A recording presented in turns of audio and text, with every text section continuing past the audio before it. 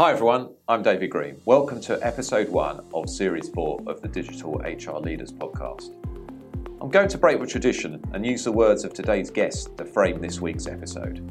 To navigate the increasingly complex world of talent, HR needs to grow more quickly into a strategic advisor. More companies will need CHROs, and they will need to have an equal voice alongside CEOs and CFOs in the most critical business decisions. In the coming decades of disruption, management of talent will become the main differentiator of high-performing organisations. This requires HR 3.0. Those are the words of Keith McNulty, our guest today on the Digital HR Leaders podcast. Keith leads the people analytics and measurement team at McKinsey and is also a prolific and renowned writer, which saw him recognised by LinkedIn as a top voice in December 2017. Keith is a deep thinker and one of the most knowledgeable and visionary leaders in the space. So I know that listeners will enjoy this episode of the podcast. In our conversation, Keith and I discuss the aforementioned HR 3.0 model, an analytically sophisticated and agile function populated by professionals with strong business acumen and problem-solving skills. We talk about the skills and capabilities you need in a people analytics team, and we reflect on highlights from Keith's journey of building the people analytics and measurement team at McKinsey, which he's done over the last 2.5 years. We also reflect on the people analytics space and also what drives Keith to share his knowledge and experience with the community. And like with all our guests, we look into the crystal ball and ponder what the role of HR will be in 2025. This episode is a must listen for anyone in the people analytics role, HR and business professionals interested in how people data can drive business outcomes, and CHROs looking to build or scale their HR functions. Before we get started, a brief word from our sponsor for Series 4 of the Digital HR Leaders podcast. Support for this podcast is brought to you by Perceptyx. Perceptyx is the leading enterprise employee survey and people analytics platform, providing deep insights into an organisation's people and giving leaders the data and insight they need to improve the employee experience, predict challenges in the business, and drive strategic action to deliver improved business performance. As a strategic partner to hundreds of global enterprises, including nearly 1/3 of the Fortune 100, Perceptyx is challenging the status quo to help people and organisations thrive. Learn how your people data can be used to drive strategic action and improve business outcomes today by visiting perceptyx.com. That's perceptyx.com.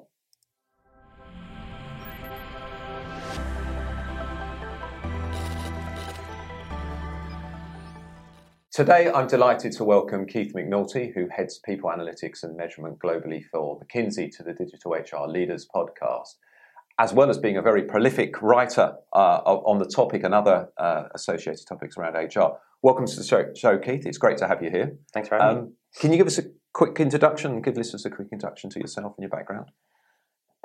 So my brief life story is that I started my professional life out as a mathematician, and after realizing that I didn't really want to do that long term, I ended up joining McKinsey as a McKinsey consultant 20 years ago now, quite a while ago. It doesn't seem like that long. And after working on some client work for a period of time, I became really fascinated in the question of talent. In particular, I felt that the world around us was not kind of measuring and analyzing talent in a really systematic or mathematical way. It was still very much done on gut reactions and that sort of thing.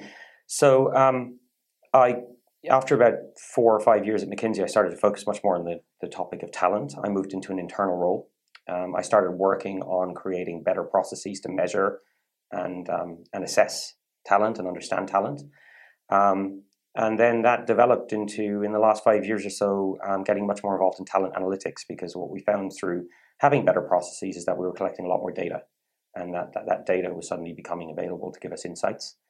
So for the last 4 or 5 years, I've been much more involved in the field of people analytics. That led to me taking up a role as global leader of people analytics internally at McKinsey about 2 years ago. So, okay, great. Well, we're definitely going to talk a lot about people analytics today. I know that. But I thought, firstly, let's look at an article you published last year, one I really enjoyed, around HR 3.0. And I know you did quite a few presentations around the world on that model. And obviously analytics is a big part of it. Can you summarise what you cover in the HR 3.0 article, and particularly the 3 sort of stage evolution of HR as you see it? Yeah, I mean, maybe before I go into that, I'll give a bit of context around, why I wrote that article. At the time, I'd been attending a lot of different, HR events and conferences, and people were talking about people analytics a lot, but I wasn't really hearing a proper explanation or narrative as to why it was important. People were just saying you should be doing it. Yeah. And at the time, I was doing a talk at a Santa Fe Institute event, and one of the other speakers there was a fairly well-known economist called Bob Allen from NYU, and he showed some fascinating research which showed some statistics on earnings and productivity during the original, industrial revolution in Britain in the late 1700s, early 1800s. And then he compared that to the same statistics today. Mm. And it really blew me away what he showed, which was that we are in the middle of one of the greatest disruptions in history related to people. And that, together with some research that I saw from the McKinsey Global Institute, which talked about the size of the disruption in terms of automation, and that's going to happen, as soon as by the year 2030. I started to realize that this is really what's driving the need for change in human resources. Yeah. That to be able to operate effectively in a massively changed environment in the future, HR can't keep operating the way it has been in the past. But I also acknowledge that there has been some movement. So you see, around the time that this disruption started, which was actually in the late 70s, it's been going on a lot longer than people think. We also see that coincides with changes in the HR function. So if you go back to the late 70s, HR was really just a back office function. There's almost no analytics involved, lots of paperwork, lots of process management. If you move to the late 80s and early 90s, we start seeing the beginning of a move towards a much more professionalized HR function. And in particular, more of a service provider to the business. And I labeled that HR 2.0. It was a distinct change in the role of HR. And it started in the late 80s, early 90s, although for some companies it didn't really start happening until we got into the noughties. Yeah. But that was HR 2.0. But if we look to the future and we see the size of this disruption, because it's only just beginning and nobody knows when it's going to end, that disruption means that HR really have to step up even further. How will we be able to understand, analyze, how will we be able to manage talent in this disrupted world where talent's going to move through businesses much more quickly, where finding people is going to be more challenging and where retaining them is going to be more challenging? There's going to be some major changes needed to the function to make that happen. And certainly if we keep going in the service provider model, that's really the most common model today, companies are really going to struggle in that future talent world. So the idea behind HR 3.0 is this fairly substantial step up we really need to make to be prepared for that future world of talent. Yeah, I mean, it's fascinating stuff. And I think, all of us that have worked in HR, work in HR, we can see that the expectations from the business are certainly changing.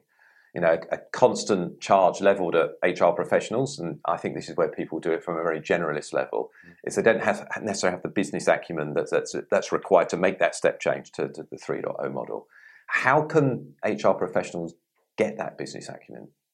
Yeah, first of all, I think it's a valid point. I think in my 3.0 model, there were really three fundamental changes to the business that are required. One is much more data-driven, much more analytically driven. A second is that the organization needs to be more agile.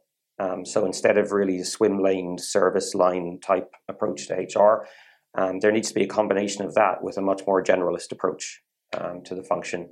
And then third of all, to enable that, you need the broader business acumen, not from everyone, but from a much more substantial number of HR professionals than we have today. So in terms of that, I'd like to be able to say that education programs have caught up with that and are starting to offer ways of developing people in that way, but I don't think it's actually true. And often the education sector tends to take a while to catch up with the enterprise environment and work out what's needed. So there's not a huge amount of opportunities out there for people to take dedicated HR programs or dedicated HR learning that really covers a lot of this new stuff like analytics, like agile. And so it's really, I think, up to immediate changes are up to two groups of people. I think, first of all, the HR professional themselves need to, motivate themselves to go out and find that learning. It is there. It's often not on HR programs. It's often in much more general programs. For example, it's very easy to learn about Agile and what Agile means if you go out there and look for it, but you need to actually do that yourself. Yeah. You won't be led into it in the way that education is structured currently, I think. But also, I think we need HR leaders to be more brave in introducing this stuff to their business. So if you want to have good people analytics, bring in experienced psychometricians and other people that are familiar with analyzing talent and people. If you want to be more agile, bring in some scrum masters, listen to them, help them transform your business to a more agile way of working. And the third part of that is the talent part. You need to start thinking about bringing in individuals who have a broader range of experiences in the business and not just people who are 100% HR experienced. So in order for HR professionals to operate in this environment, they need to have great familiarity with the broader aims of the business. So bringing in individuals that have that broader exposure, not completely replacing existing HR people, just enhancing them with those individuals would be a fairly transformative piece of work. And that's among some of the things that I've been doing in my group and in my function. But I think those are some of the things that need to be done. And I think it's dependent on the HR professional themselves and the leaders of the business to really drive that along and make that happen. Certainly from all the organisations that I talk to, especially the people analytics leaders, it's a real challenge for them to try and create that culture, that data literacy within their broader HR population. And this is constant thing. How do we excite, enable, and equip HR business partners to have the right conversations with the business so that we can work with them on the right projects? Yep. Is that something that you're trying to solve with some of the education that you're doing at McKinsey? Yeah, data literacy is known to be a problem in enterprises more broadly, and in HR functions, it's probably a little bit more of a problem because historically there's this been understanding that it's not a very data-driven field. Now that is changing, but as with all changes, everybody needs to catch up. I'm lucky enough to work for a very data-driven organization, so I don't see the same degree of a challenge where I work. But that said, in conversations I have with clients and other externals, I do come across a lot of concern around how do we get our people to take data seriously, to understand it, to be confident working in it. I think there's a lot of nervousness and worry among HR professionals because they've not had to do this before, and now it's kind of a whole new ball game. But I think it's the way of the world is that everything is going in that direction. Everything is moving towards data. So I think people need to be brave and they need to step up and they need to engage with data more. Mistakes will be made and that's part of the learning process. But by engaging with data-related problems, that will force you to go out and ask questions and learn and get the information that you need to become more comfortable working with data. So I think it's important that, we stop this, concern that people have that they're going to make mistakes or they're going to worry they're not going to be successful working with data. All of that is a learning process, and to move along in that learning process, you have to be brave and engage with the data in the first place, I think.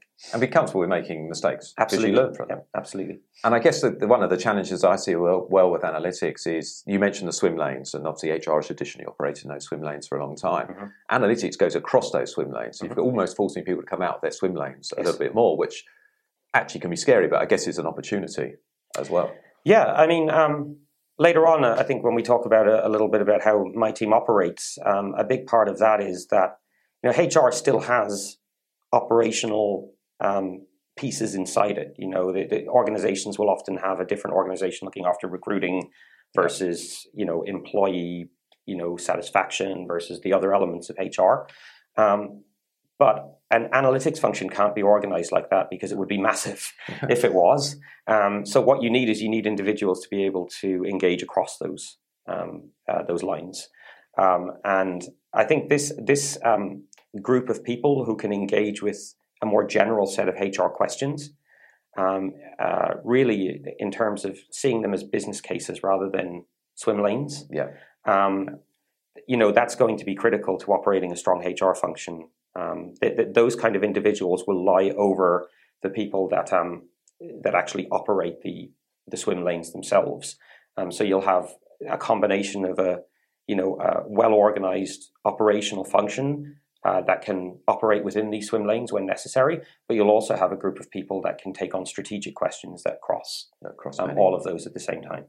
So that leads on quite nicely to the work you've been doing at McKinsey with the People Analytics and Measurement team. You've been leading it for just over 2 years now. What have been some of the key milestones along that journey? Yeah, I mean, it's moved very, very quickly, and it is great to work in an environment where you get a lot of support from the business to build a function like this, because you can, build it very rapidly if you're given that support.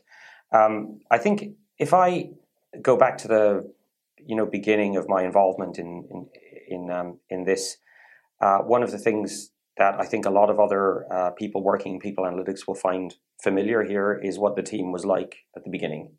And it was very much a reporting team. Yeah. So the role of that team was to provide information to the business on, historic and current issues related to talent. And a lot of that reporting was very manual. So there was a lot of human effort being taken up in just transmitting data from one place in the organization to another. Now, as I looked at that and said, if we want to build this into a world-leading people analytics team, what would be required here? The first thing that I took on board is that a people analytics team will always have reporting and metrics as a fundamental part of it. And it was important that we get that up and running effectively in a way that wasn't highly manual, so that we could then start to build to do some of the other things that you'd like a HR 3.0 people analytics function to do. Yeah. So about 50% of the team focus on reporting and metrics. And part of that is being involved in defining what metrics are and owning them for the business, but also getting them out there to the people that need them in the time that they need them. And there are elements of that are, what I would call ad hoc, which is where people just need certain data, and it's not data that people would usually ask for. And so we'll have members of the team that just deal with that sort of thing. Yeah. But then, more importantly, we've set up people that work in a kind of a DevOps model, where we actually develop our own internal software products to help people serve themselves with the data. And that's been a big move, I think, in the last couple of years, which is to enable the business to access data for themselves, but therefore vastly reducing the amount of time that people on our team need to spend actually getting that data and procuring it. So there's a big technical element of the team, which is developing products for people to access data and metrics. That frees up capacity when you do that. So that then allowed me to think about what are the other parts of a group like this if they want to really hit the HR 3.0 benchmark.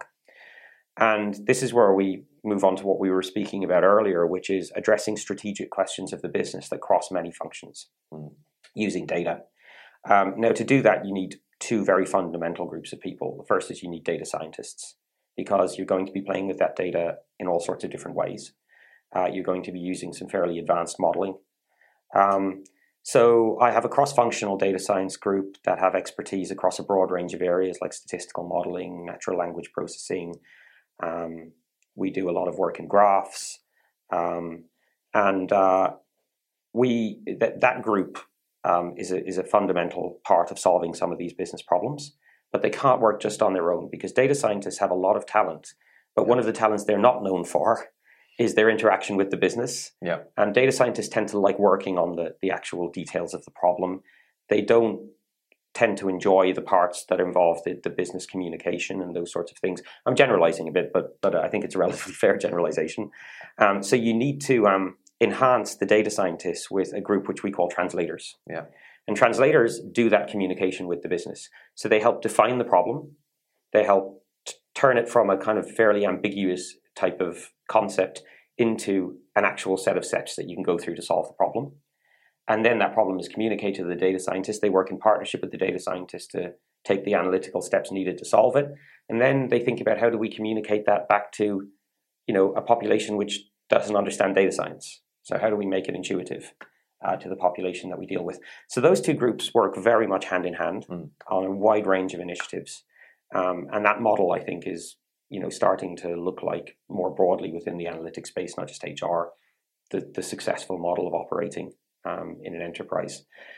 And then behind all that, if you think about the reporting and metrics, if you think about the data science, if you think about all of those things, that all relies on having really good quality data. You can't do good work if you don't have good data. It's rubbish in, rubbish out principle.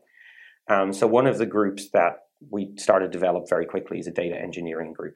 Yeah. And the purpose of the data engineering group is to make sure that our data is of very, very high quality, that we manage it well, that when changes happen to it, those are well communicated so people know about it. And having that as a foundation is very, very important, because it means I'm sure that you hear a lot that one of the biggest challenges that people have, not just in the HR space, in many areas, is data quality, right? Oh, yeah. That some people say 80% of data science is data cleaning. So I wanted to get away from that. And so if we enable a group of data engineers to ensure our data is clean, well-structured, understandable, that takes that away from the data scientists. So the data scientists can really focus on the actual analytics itself and drive to a high quality answer. So those are really, that's how the team has been built around those core principles. And in terms of growth, obviously we don't necessarily go to how big the team is, but it's grown significantly, presumably. Yeah, I mean it has. I mean, not as much as it would have had to if we hadn't addressed the data self-service and the automation aspect. So being able to automate the delivery of data has taken a huge amount of manual capacity away, which we can then repurpose for many of the other things that we would like to do. But another reason the team has grown is because we want to get really specific expertise into it. So, to work in this space now, you need to know a lot about natural language processing, because a lot of HR data is text data. Yeah. You need to know about ways of understanding connections. So we do a lot of work around graphs and networks and those sorts of things. Psychometrics is a big thing. In the end, we're analyzing people and talent, so we need psychometric expertise. And then you just need to be able to do all the statistical modeling that data scientists do. You need to know about models, which ones work for which problems. So a lot of the reasons why the group is bigger is because we needed that specific talent to come in so that we had that expertise base. As you said, there's a lot of different skills that are required to really be effective at people analytics. So some things I need to touch on from there. So firstly, by automating as much of the reporting as you can, you're almost generating an appetite for data, I guess, in the business. And they can start to then understand that actually we can get this stuff out of HR. This is quite exciting. And that probably generates questions. Yeah, I mean, that's never been a problem at McKinsey. McKinsey's a very data-hungry, highly data-driven culture. Yeah. And that is a wonderful thing, because it means that, we operate in an environment where we're highly valued. But it is challenging as well, because the pace at which you have to deliver and the complexity of some of the requests are very, very high. So for us, it's been less, encouraging people to ask for data. That's always been there. But it has been an interesting journey to try and say, how do we enable these products to be able to answer all the different varieties of questions that will come in from various parts of the business about our talent? But there is definitely a shift in culture that you can achieve. And I'm speaking more broadly here, which is this idea, and I think a lot of companies still operate this way, where, there's a few people sitting at some desks, and then somebody else will just say to them, can I have the data, please? And they're the only people that can go and get that data. That's a massive lock on the resources of the business. It means that the people that want the data can't get it at the speed they need it. And it also means that often that group are overworked, because all of that stuff is coming their way and they only have manual ways of solving it. So this idea of being able to expand your technology and create an environment where you can automate that just opens data up. You obviously have to do it in a safe way, and you have to think about all the guardrails around the data, but it opens the data up and it allows the business to be able to access it more freely, which aids decision making, makes things more rapid, more agile. So that's really a huge thing. And that's why I always say, because there's a few people out there that have kind of said that reporting and metrics is not really part of people analytics. It is one of the most fundamental parts of people analytics, and you have to get it right, and you have to know how to deliver it in an agile and rapid way to help the business make decisions, because talent is moving so quickly now, as I mentioned earlier. So the data needs to be able to move quickly so that you can make decisions about talent. And I think what's interesting is a lot of companies who have separated people analytics from reporting tend to bring it back. After a period of time, and maybe it's because they come to the same realization that you just explained. Yeah. So one of the other areas I think is really exciting is around the translator role. We hear quite a lot about, and I know there's been some excellent stuff published by McKinsey around the importance of translators in any type of analytics, whether it's people or elsewhere in the business. Where are you finding the translators from? What sort of backgrounds have they got? Because it's quite a specialist skill in many respects.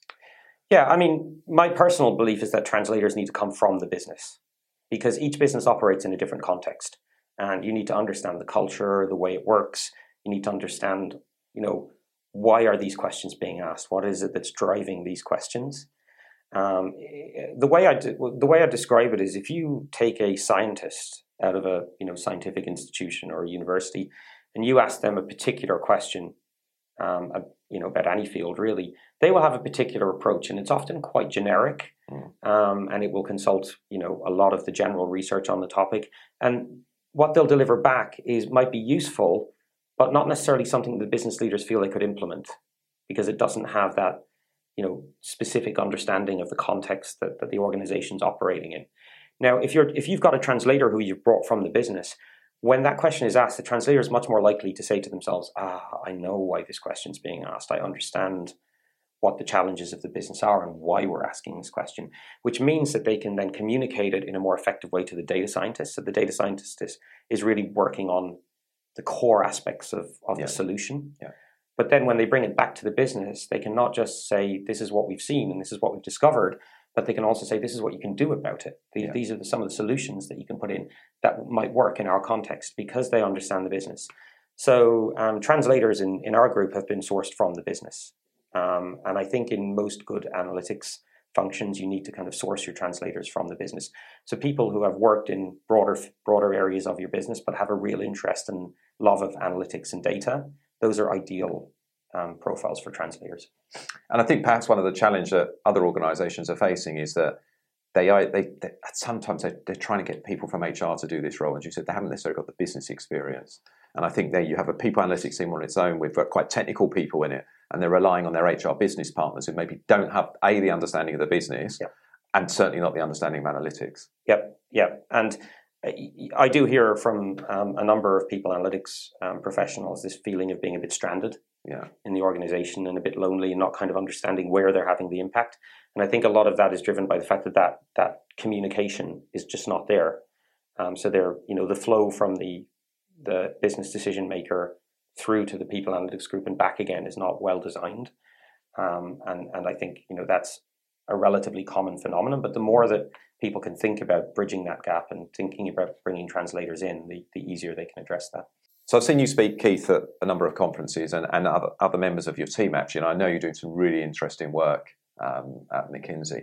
Can you give listeners a couple of examples of some of the projects that you've done and the outcomes that's delivered as well? Yeah. So one thing which we've been very, very involved in, one of the things I'll mention is our name is called, the name of our group is called People Analytics and Measurement for a reason. Yeah, I was going to come to that. I'm glad you're going to address that. So when I thought about what people analytics is, I realized that you can't do good analysis without good measures. Okay. And one of the big challenges in HR is the measures aren't there. So when we look across the work that we do in the business, one of the questions we asked is, where do we need to get better measures to better enable our analytics in the future? And there are a few areas where we're doing some interesting and fairly cutting edge work. So one area is this idea of how do we understand people's thought processes.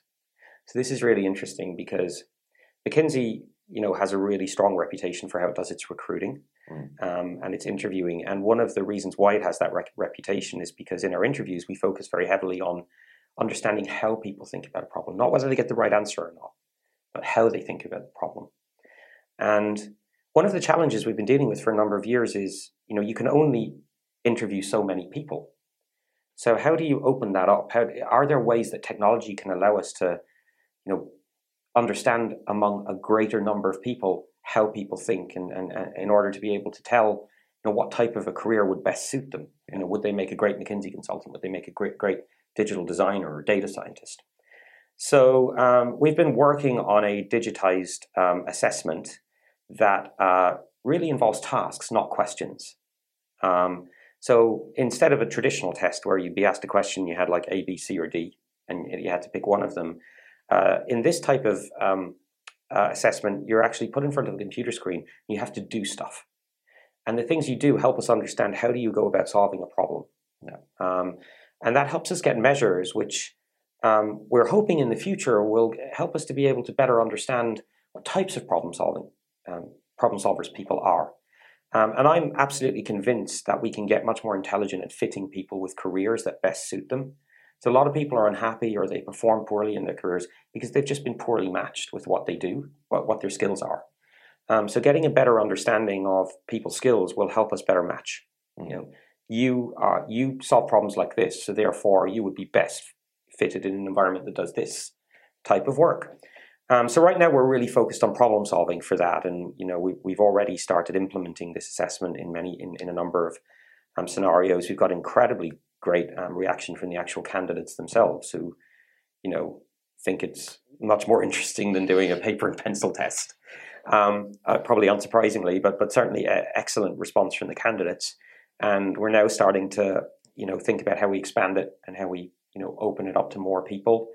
And hopefully in the future, we'll be able to move outside the problem-solving realm and start to think about, is this a way that we can understand, how people behave and what types of job would suit their personality traits and those sorts of things. The whole personality space is much more difficult to measure and much more challenging psychometrically. So that'll be a little bit further down the line, I think. But certainly, what we're developing here is probably, the most cutting edge psychometric tool that's out there at the moment, and something I'm very proud to be working on. But I think, I also feel very fortunate to work for an organization that allows me to work in something so amazing.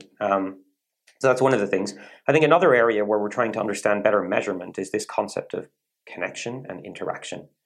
So there's a very good expert on organizational design called Naomi Stanford, and I watched her speak at a conference I was at last year.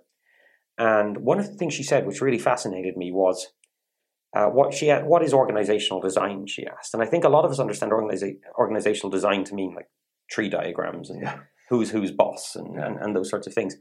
But what she said is organizational design is the study of how work flows through organizations. And that made me realize that to understand how people interact is going to be a critical element of people analytics. It's one of those things where we can really raise the discipline above what we've studied in the past and bring it to a whole new level of understanding. So we've been doing a lot of work around networks. We've been moving our data into graph format so we can understand interactions and links between individuals and what do they know, who do they know, what have they done, when have they done it, and allowing us to analyze through connections rather than the standard way of looking at data, which is in tables. So we've been doing a lot of work around that, and that is starting to feed into a lot of the general data science that we do. So when people ask us to do modeling and things, we can start to bring in measures of connection and things like that into the models, which we weren't able to do before. I think the other area, which I mentioned, which we're doing a lot of work in, is text and language. So much of what comes in through any talent process is text and language. When you evaluate people, often you're evaluating them on the basis of comments that people have made about them, those sorts of things. When you survey people, get their opinions on things, it's often in the form of text. Mm-hmm. And I think a big challenge for organizations in the past, especially if they're large organizations, has been wading through all of that. A human being can only take in so much. They can only understand and process so much. So if you're an organization, you've got like 10,000 comments from an annual survey. How is a human being supposed to group that into a set of topics? That's very, very challenging. Mm. But within the natural language processing field, we have algorithms that can do that. So we've been working a lot on being able to automate the process of breaking up large amounts of text into distinct topics and being able to say, on average, when our people are answering a question like this, these are the 3 or 4 topics that they tend to focus on. And that's fantastic for our leadership to be able to have that level of synthesis. So those are some of the things that we've been, really pushing the boat out on recently. All fascinating areas, and I think that I think we're only at the early stage of both the analysis we can do on text as it relates to people within an organisation, and then networks as well. Yeah. I'm seeing some really interesting projects going on around the world around understanding networks, understanding the importance in sales performance, customer loyalty, all those sorts of things. Yeah. And as you said, how the work flows through the organisation as well, rather than just looking at the org chart, which is how You've traditionally done it. So Yeah. I suspect that you'll be doing more of the same for the next question. But what's next? What are you going to be? What's on the horizon for the next 12 to 18 months? Yeah, so I think all of those are still, as you say, in relatively early stages. We've seen some interesting conclusions from some of our work. For example, on the network stuff, we've done some analysis around what does it mean to be connected in an organization. Is there a certain minimum level of people you should know? And we have started to learn that there are lines where you can say if people are below that level of connection, there's a much greater likelihood that they might leave the organization in the future. That sort of analysis. So we're starting to see interesting results that are coming out from the early stages of the work, but there's a long way to go in terms of enabling your data model to be able to do the most advanced analytics in this space. So a lot of our focus will be just on pushing those areas I already spoke about. I would say in addition to what I've said, there's two areas that we'll continue to push on. One is continuing to develop this self-service model. So we've come up with some pretty good frameworks where we think about how do people access data in an organization, at what levels do different people need data, and what journeys do they go on when they look for data. So I think that's one thing that we'll continue to develop our self-service model against that framework, so that not only are we providing data, but we're providing the right data to the right people at the right time. So pushing that further is very important. Another area is cloud computing or distributed computing. So a lot of, especially in large organizations, a lot of the people analytics topics can get into the realm of huge amounts of data, particularly if you're dealing with text data. And you can be very limited with what you can do unless you can have access to some sort of distributed or cloud computing resource. So we're starting to move towards doing more of our analysis in large kind of computational arenas. So that's a kind of technical area that we're pushing on. The last thing, which it kind of gives us a creative edge to what we do, which I think is really, really important, is we're experimenting with data art. So it's this idea of how do you get people to engage with data in your organization? And one of the things that I thought is, we've been thinking a lot about making data relevant and making data accessible, but how do you build an emotional connection with data? How do you make people go, wow, I really want to see that. I really want to look at it. So we've been experimenting a lot lately with creating art that tells the story of our firm, which is really interesting. I'm cautious about the term storytelling in our field, but where it does work very well is historical data, because there is a story to be told. So we've been working with a few of our locations to kind of use data to tell the story of their history, and that's been really amazing work. And some of our, graphic design experts have been really involved in that. And it's really just a passion project for us, but it's really developing into something that I think will have a bigger application, which is this idea of how do you build that emotional connection with data and get people to love data more in your organization. So that's something we'll do more of, I expect. So I've read the article you wrote about storytelling, so I've got the context to it as well. But just for the listeners that haven't read that article yet, why the concern about storytelling? Because you're right, absolutely. A lot of people talk about it. Absolutely. So one of the problems when you don't have a data literate or research literate organization is that people can very quickly jump to conclusions. And I think one of the problems in most enterprises is that people say, I'm going to do an analytics project now, and I'm going to do it so that I can prove something. Yeah. And that is the wrong approach, because that puts you under pressure to prove it. What you need to be saying is, I'm going to do an analytics project to get the answer to this specific question. And the answer might be, you were wrong. Yeah. Okay. Yeah. But it's really important, I think, to not be taken in by that type of desire for storytelling. And that is a big pressure in most organizations to say, I have an objective here and I want a story to come out that looks like this. But from an analytics point of view, you have to go from the other direction, which is to say, I'm going to analyze this and see what it tells me. And then when I know what it tells me, I'll then think about how to present that back. Yeah. But it might tell you nothing.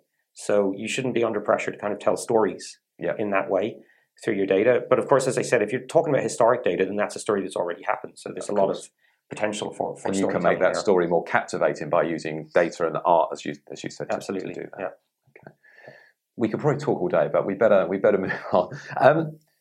What excites you most about people analytics and where it could develop? And then the flip side to that, what's your biggest concern currently about the space? Yeah, it's interesting.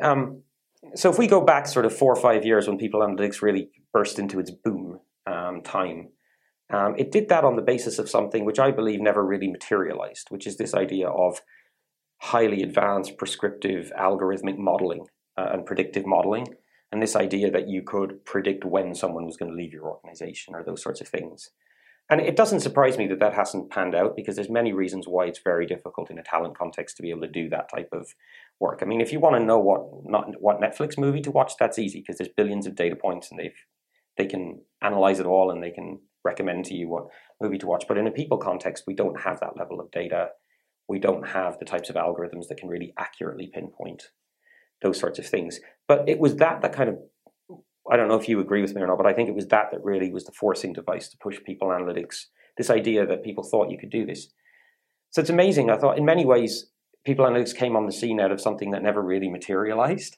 But it was a good thing that it came on the scene, because what excites me about people analytics is the fact that we're now opening up this discipline to bring in expertise that organizations never had before. Yeah. So psychometrics, network analysis, natural language processing, all those things I've mentioned are things that are now being allowed to move into this space because it's opened up and because people are realizing there's something we need to do here. So even though, the initial foundations may not have been solid and may not have been the thing that really brought it into its own, it has created an environment that's allowed it to develop in a way that has brought a lot of really specific expertise into it. So what I personally excites me about working in this field is the sheer amount of different types of models and methodologies that I'm using, the different types of expertise that I'm bringing into these problems. It's so varied and it's so cross-disciplinary. That's really what excites me about it. In terms of your second question, which is what worries me the most in people analytics, I think two things. One is I think there's a lot of people who say they're practicing people analytics, but they're not really practicing people analytics. And the danger is that if you get a lot of poor quality examples of what's happening in the space, it can make decision makers say, well, there's not really a lot there. Yeah. And maybe I shouldn't be investing in this after all. So I think it is very important that when we communicate work to the broader people analytics community, that we're careful about the quality of that work and that it is genuine insight. And we're not just talking around the topic a lot. I think that's one thing. And then I think the second thing is that I've not seen the kind of pace that of development that I would have ideally liked. So I think the Bersin report showed that that a lot of organizations still feel they're fairly basic in their people analytics operations.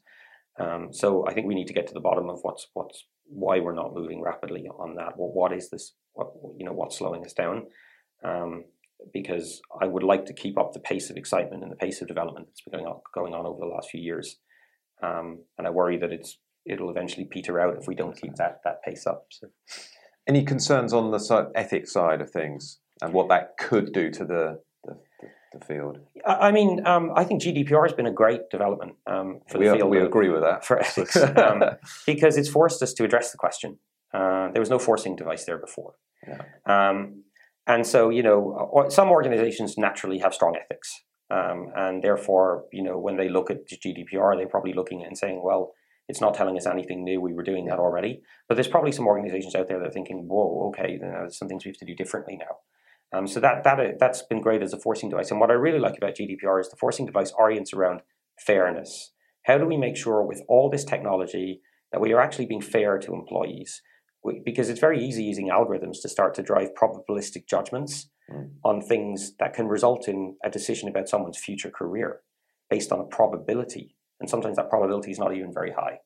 And it's important that we don't go down that route. It's important that our decisions are always made fairly with all of the employees' skills in mind, which is why, by the way, there'll always be a big role for people in the HR space, because people need to make that judgment. Machines won't be doing that anytime soon. So ethics is a very important part of the business, but I think we're much further along because of GDPR. Yeah. And I think that's great. And if there's HR professionals that don't yet understand GDPR, I would encourage them to get out there and understand it, because it's a very good basis to kind of operate your business around. Yeah, I think I agree with you. I think GDPR is a good thing, and it's easy for me to say because I don't have to implement it within an organisation.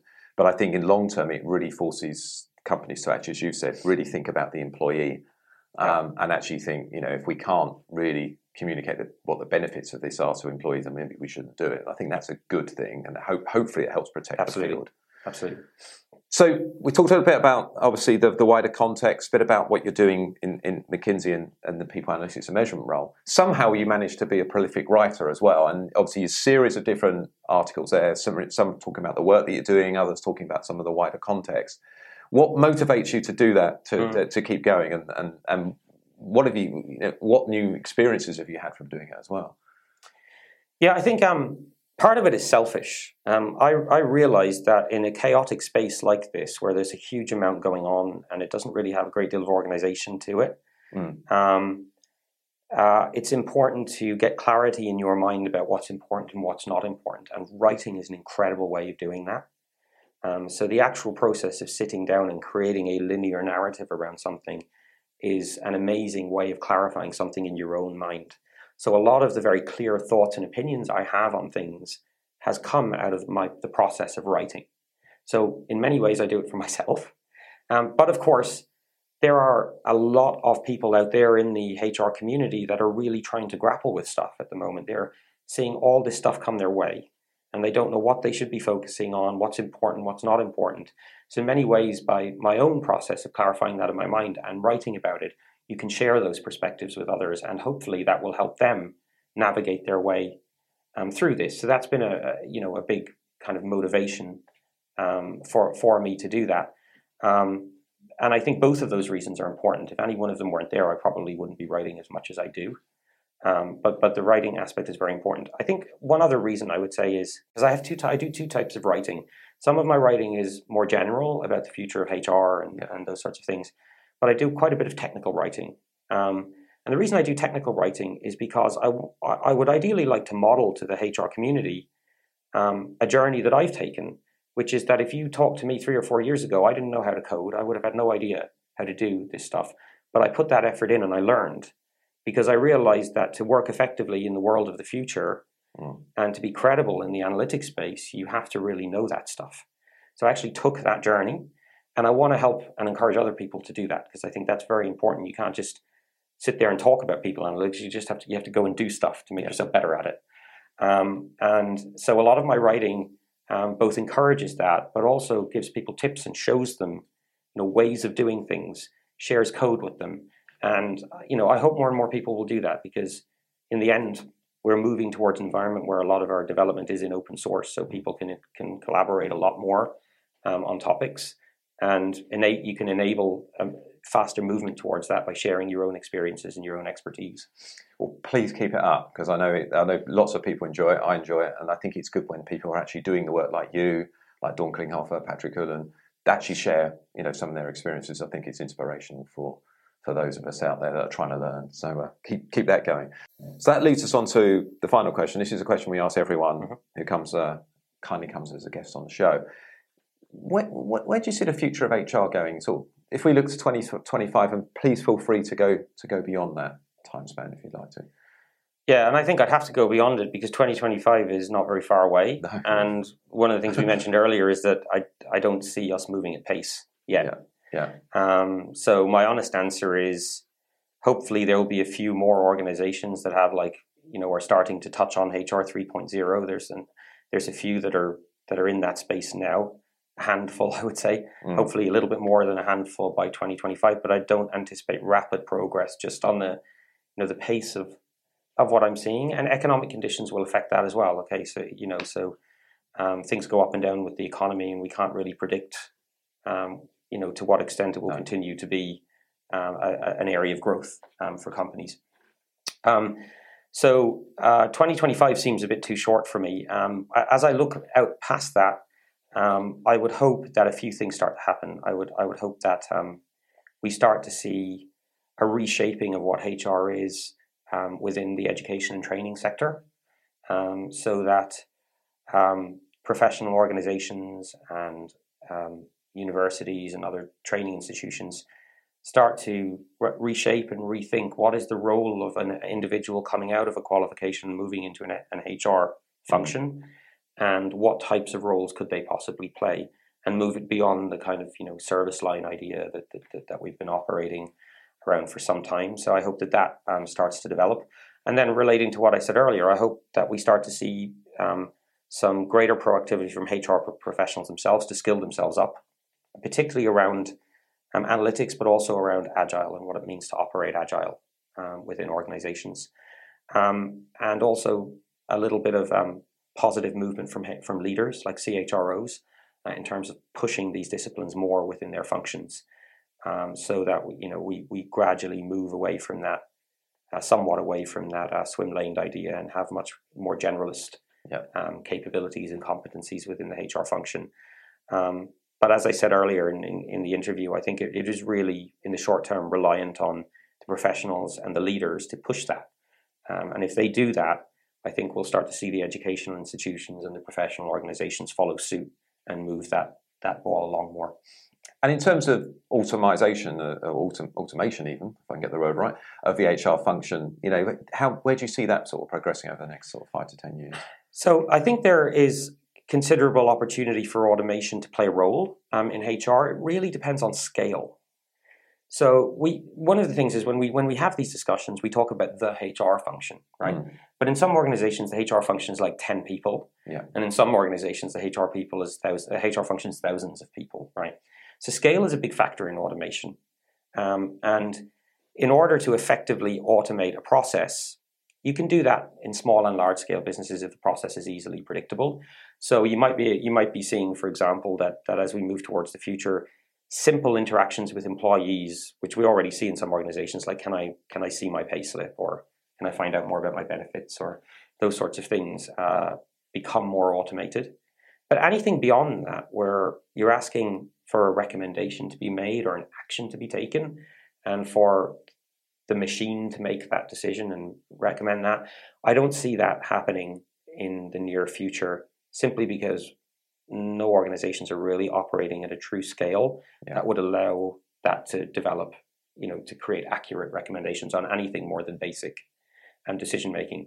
So I think where automation has a role to play is in delivering more rapid, general processes in the organization, both, and it's often about employees or professionals in the organization being able to access stuff for themselves. And that's where we've gone down with our analytics route, right, which is moving more towards a self-serve type of analytics model where people can get all the key metrics for themselves in the organization. Great. Well, Keith, thank you very much for being on the show. It's been great to have you. How can people stay in touch with you via social media and access the stuff that you're publishing? Yeah, I mean, the two most common sources that I use, LinkedIn. So I do a lot of writing on LinkedIn, mainly around more general HR and people topics. Some articles around psychometrics there as well. And then for more technical writing, so if you're kind of more of a data science type and you want to get into the nitty-gritty of stuff, I do some writing on Medium. And that's more, examples of how you can approach a particular problem, or, ways that you can code things. And so those are kind of the two major sources of information that I'd recommend to people if they want to follow some of my writing. Perfect. Well, Keith, as I said, it's been a pleasure to have you on the Digital HR Leaders Show. I'll see you soon. Great. Thank you. Thanks. Great to be here. Thanks. Thank you. Thanks for listening to this episode of the Digital HR Leaders podcast. I hope you enjoyed it. You can subscribe via iTunes or your podcast app of choice. If you did enjoy listening, please do rate the show on iTunes and share it with your friends and colleagues via social media. We rely on your feedback and support to keep being able to make this podcast. If you haven't already, do check out myhrfuture.com for the latest news and learning on the future of HR. And you can also subscribe to my weekly newsletter there too. That's all for this week, but please make sure you tune in next week when we'll be speaking to Lena Nair, Chief HR Officer of Unilever. Not only is Lena pioneering next generation HR at Unilever, but she is an extremely passionate and knowledgeable speaker, so you really don't want to miss that one. See you next time.